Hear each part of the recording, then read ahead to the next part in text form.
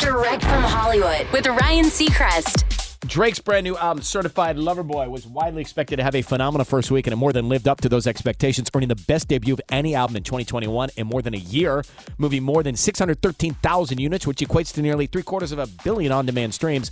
It's the best tally since Taylor Swift's Folklore in August of 2020, and the best for a rap album since Drake's last release, Scorpion, in 2019. And according to Billboard, by claiming the top album, Drake joins very rare company. It's his 10th number one album, making him only the 8th artist ever with at least that many, joining the likes of Jay-Z, Elvis, Eminem, and the Beatles.